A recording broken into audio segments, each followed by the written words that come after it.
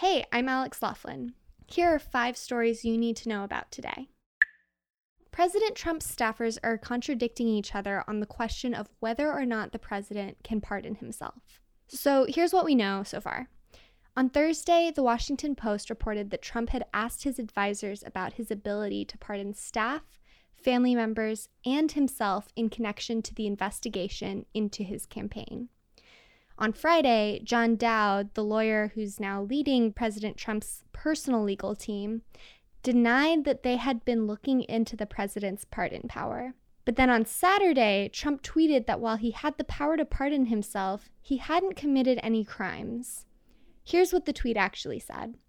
While all agree the U.S. president has the complete power to pardon, why think of that when only crime so far is leaks against us? Fake news. But incoming White House Communications Director Anthony Scaramucci said on Sunday that he had discussed pardons with Jay Sekulow, Trump's personal lawyer. I haven't even really looked into that. I don't know. I've talked to Jay Sekulow about that because he's a scholar, and, I took constitutional law. I'm not sure if he has the right to power himself or not, but it doesn't matter anyway, because that's another one of those stupid hypotheticals. He's not going to have to pardon himself because he's done absolutely nothing wrong. In Poland, 50,000 people took to the streets last week to protest a law that subordinates the country's Supreme Court to Poland's nationalist ruling party. Under the new law, all current judges on the Supreme Court will be dismissed, and the Justice Minister will appoint new ones. Protesters see the law as an end to democracy in their country, and they gathered outside the presidential palace in Warsaw and in local courthouses around the country, chanting "Free courts." The bill still has to be passed by the upper house of the Polish parliament, the Senate, and signed into effect by Polish President Andrzej Duda. Everyone grab your giant swords and shields because Wonder Woman 2 is officially happening. Warner Brothers made the all but inevitable announcement over the weekend during a panel at the San Diego Comic-Con. The first Wonder Woman was the highest grossing movie directed by a woman. We don't know for sure if director Patty Jenkins is slated to return.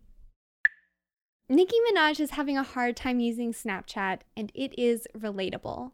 Over the weekend, she posted a screenshot of her Snapchat account and asked her fans to teach her how to use it. As people added comments, she asked more questions like, "Is mine public? How do I see how many people are following me? And how do you delete the thing you recorded if you don't want to post it?" I understand Snapchat is really hard to use sometimes. I'm just glad her community is there to support her in this difficult time.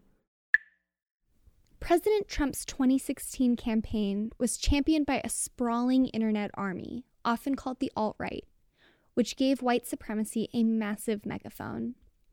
A BuzzFeed News exclusive published over the weekend found that the movement had an infrastructure of organizations, journals, conferences, and money that had been laid down years before.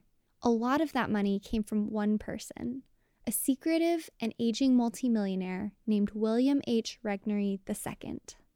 To read this report by Aram Rostin and Joel Anderson, head to BuzzFeed.com or download the BuzzFeed News app.